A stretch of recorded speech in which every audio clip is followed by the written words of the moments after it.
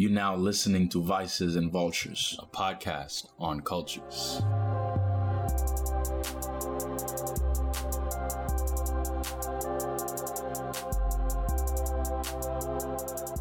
What's going on, everybody? This is A2, and this is the finale to a 3-part interview with our childhood friend, Jonathan.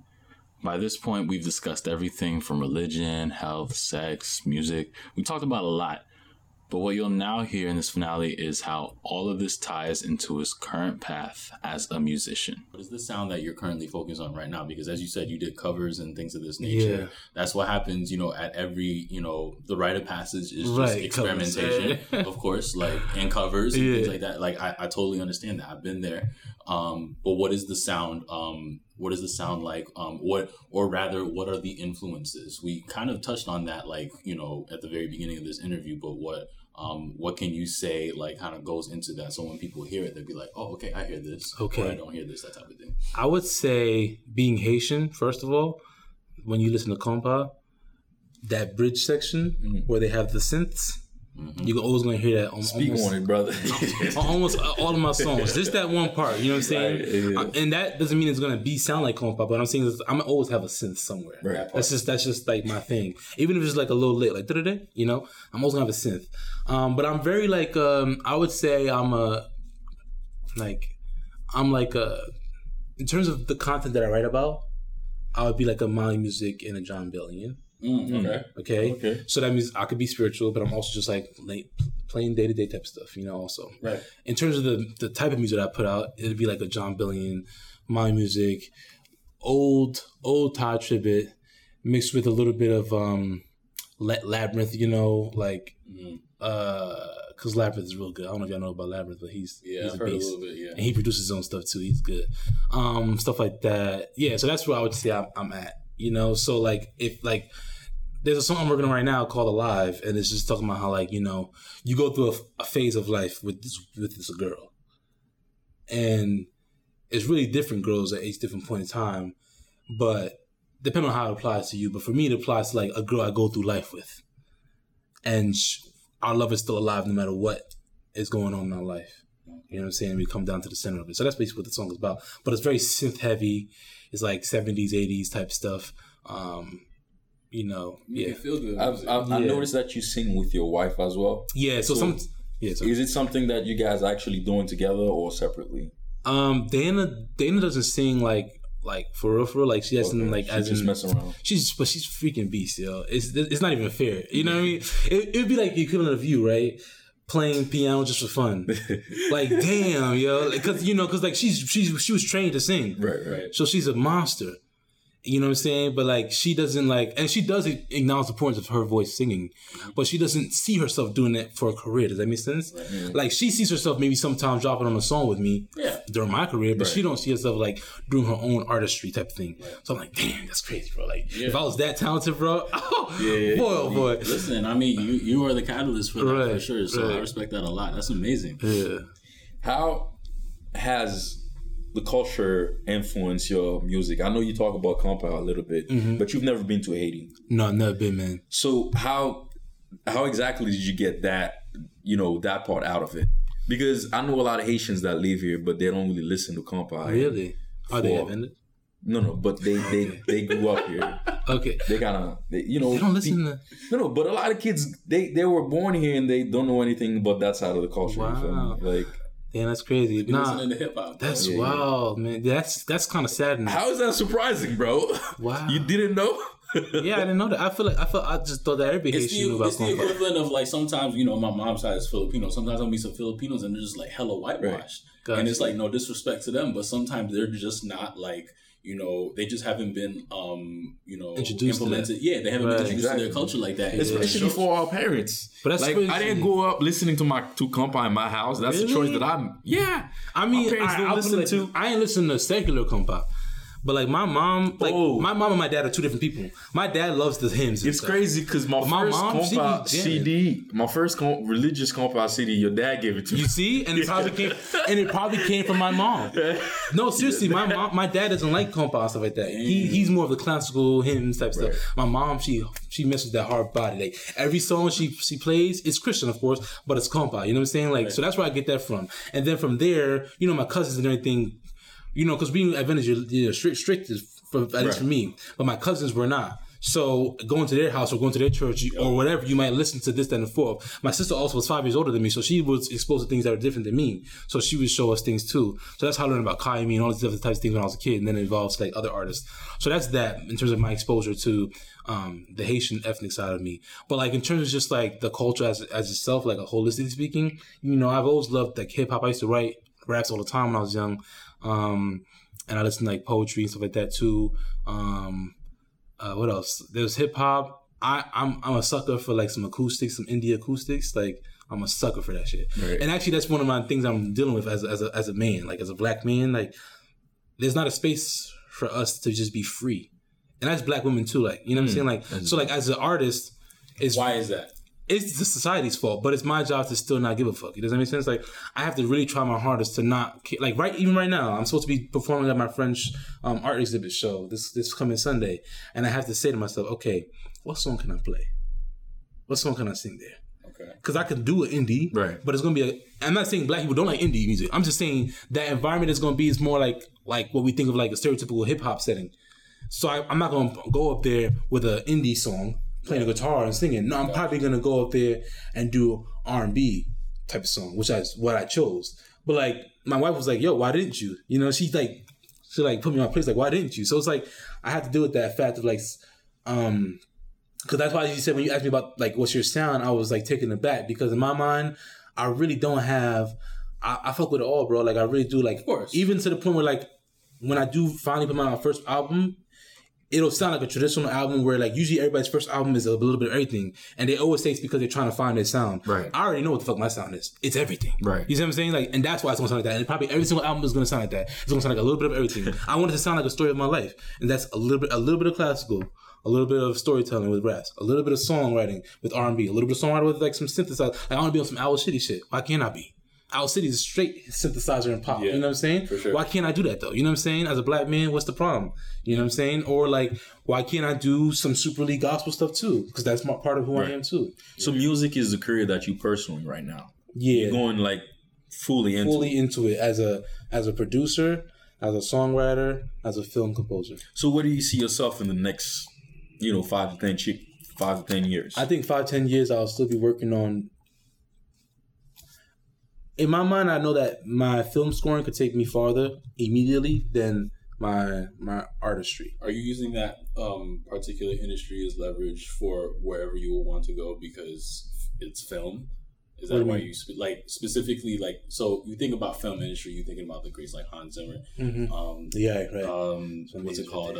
That's my guy. Yeah, right. all those like Hans Zimmer. Like he was why I first fell in love with. Yeah, of course, me too. Me too. Like I have a whole series on that and stuff like music and stuff like that. So, but yeah, my question to rephrase it is getting into the film industry and studying film, is that kind of because when I asked you about like your influences prior to now, you never mentioned Hans Zimmer, right? And I'm not saying that you didn't think of that. I'm just saying like that wasn't mentioned up until now. So is that kind of just part of your way of just pulling from all ends to kind of just see like what works and like what doesn't? I think wholeheartedly like. And I guess the reason why I didn't mention Hans Zimmer was because I mentioned Bach. You know what I'm saying? Like to me, to me, like that's the still classical like theory type aspect of it. Got you. So like, because I didn't know who Hans Zimmer was until I like started looking into Prince of Egypt soundtrack. You know what I'm saying? I'm just saying. But like that, to me, that's like my favorite soundtrack of all time. That's like my favorite soundtrack of all time, literally. All time, bro. And I've heard a lot. You know, I literally just look up soundtrack. I listened to Maleficent soundtrack, and I was like, you're pretty close, but still no. Like I was like, no. My favorite soundtrack is Gladiator. Oh, really? Hans Zimmer did that too. Yeah, I know, man. That's my guy. But so to answer your question though, I am doing film scoring because I have a passion for it, film scoring. I didn't choose to do, so in my mind when I was choosing majors, I had to say to myself, what do I care about the most right now? Because I still live in the now. Okay. And in the now right now, I care about production, like learning how to produce a track. But then I also care about like film scoring because I really want to do like musicals and like The Greatest Showman type stuff like that too, with the songwriting and everything. So that's what led me to film scoring, because then through that degree, I'll learn how to produce a track. I'll learn the theory that I never learned. I'll learn how to be a better musician as a pianist. You see what I'm saying? But then I can still take elective classes as like a songwriter, like literally penmanship, right? And all that goes into your solo stuff. And all that stuff goes into my solo stuff. So that's why I chose that, because I didn't want to do just production, because production, when I looked at the degree, they didn't really have as much for film scoring. And I still need to learn that. And when you say you're a producer, like on the very basic level, especially in 2019, you could just be like, there's producers that I see on Instagram that just like do stuff in their bedroom in Brooklyn. Right. And like, I'm not saying that, I'm not knocking that because, you know, I'm very much like that as well. Right. But you having that formal structure in education, which I know firsthand benefits you all the way, it's just going to help you so much with that. And I really want to use that chance too to platform a lot, because there's only so much I could do. No matter how great of a musician I become on the keys or on the guitar or on the drums, there's always going to be somebody better than me. So when it comes to production, especially when it comes to film scoring too, now they have programs now, you know what I'm saying, where you can like create a whole orchestra on a program. So that's different. But what I'm saying is like when it comes to, let's say, production for like a regular song for an artist, let's say I'm the producer in the room. If I'm not that good at the keys, why would I just try to like downplay my, you know what I'm saying? I'm going to go find someone who's really good at it, who can play the lick that I need them to play, who will play the guitar that I need them to play, who do the bass note that I need them, and then make it a production. Like when I think of production, I think the whole arrangement of things, you know, not just like, because there are certain, not just pushing buttons, because you can make a beat too. Yeah, of course. And I could do that, but there's a difference between being a beat maker and a producer. It really is a difference. Like when I listen to music nowadays, I listen to it so differently, where it's just like, what is everything that's going on right now, and what did it take to get there? You know, how like, that's why I say every producer needs to be a little bit of an engineer. Every producer needs to be a little bit of a songwriter.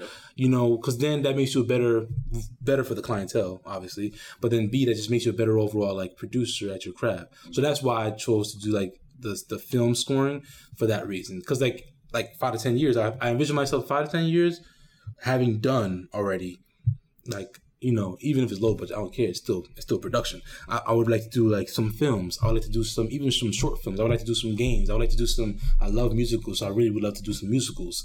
And then by the time I'm like in my latter parts of life, I really want to go back and open up like a facility. You know what I'm saying? That's like that where I could teach, not me, but that's like the education part of me, where I can like teach kids different, and not me specifically, but like be running an organization that helps kids learn about different music and give back. And then like that's why I say it's the latter part of my life, because I would assume that I would have to have been somewhere in my life before somebody could trust me with it. I like that a lot.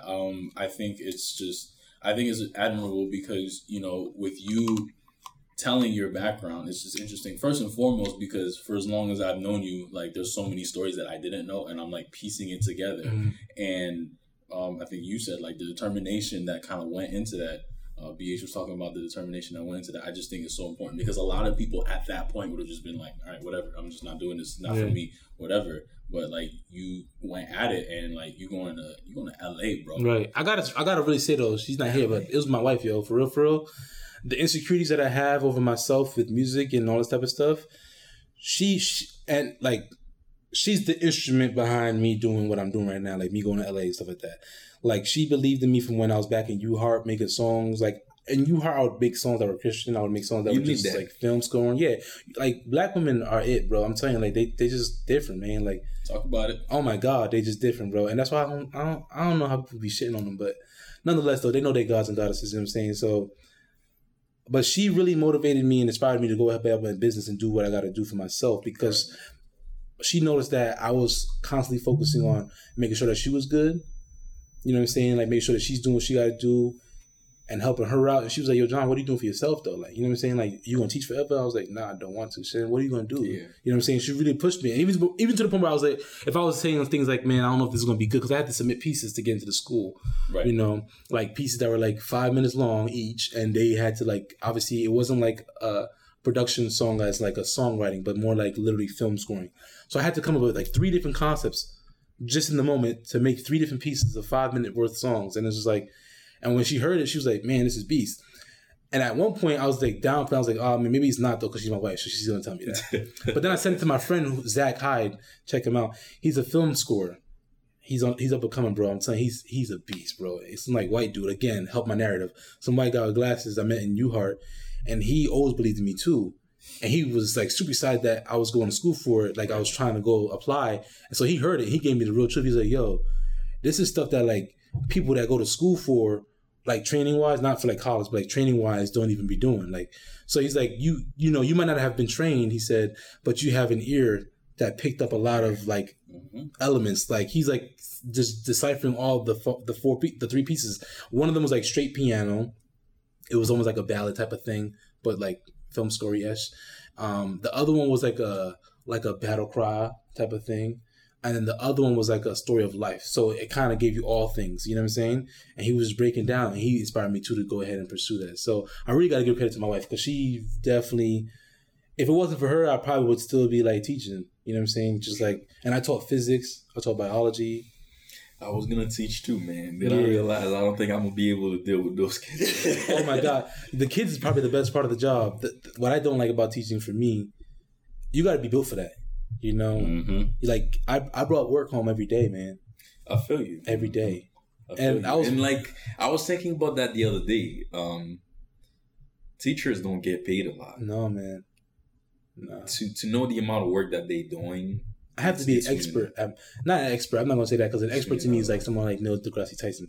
But I have to be as close to an expert as possible for a child to learn from me.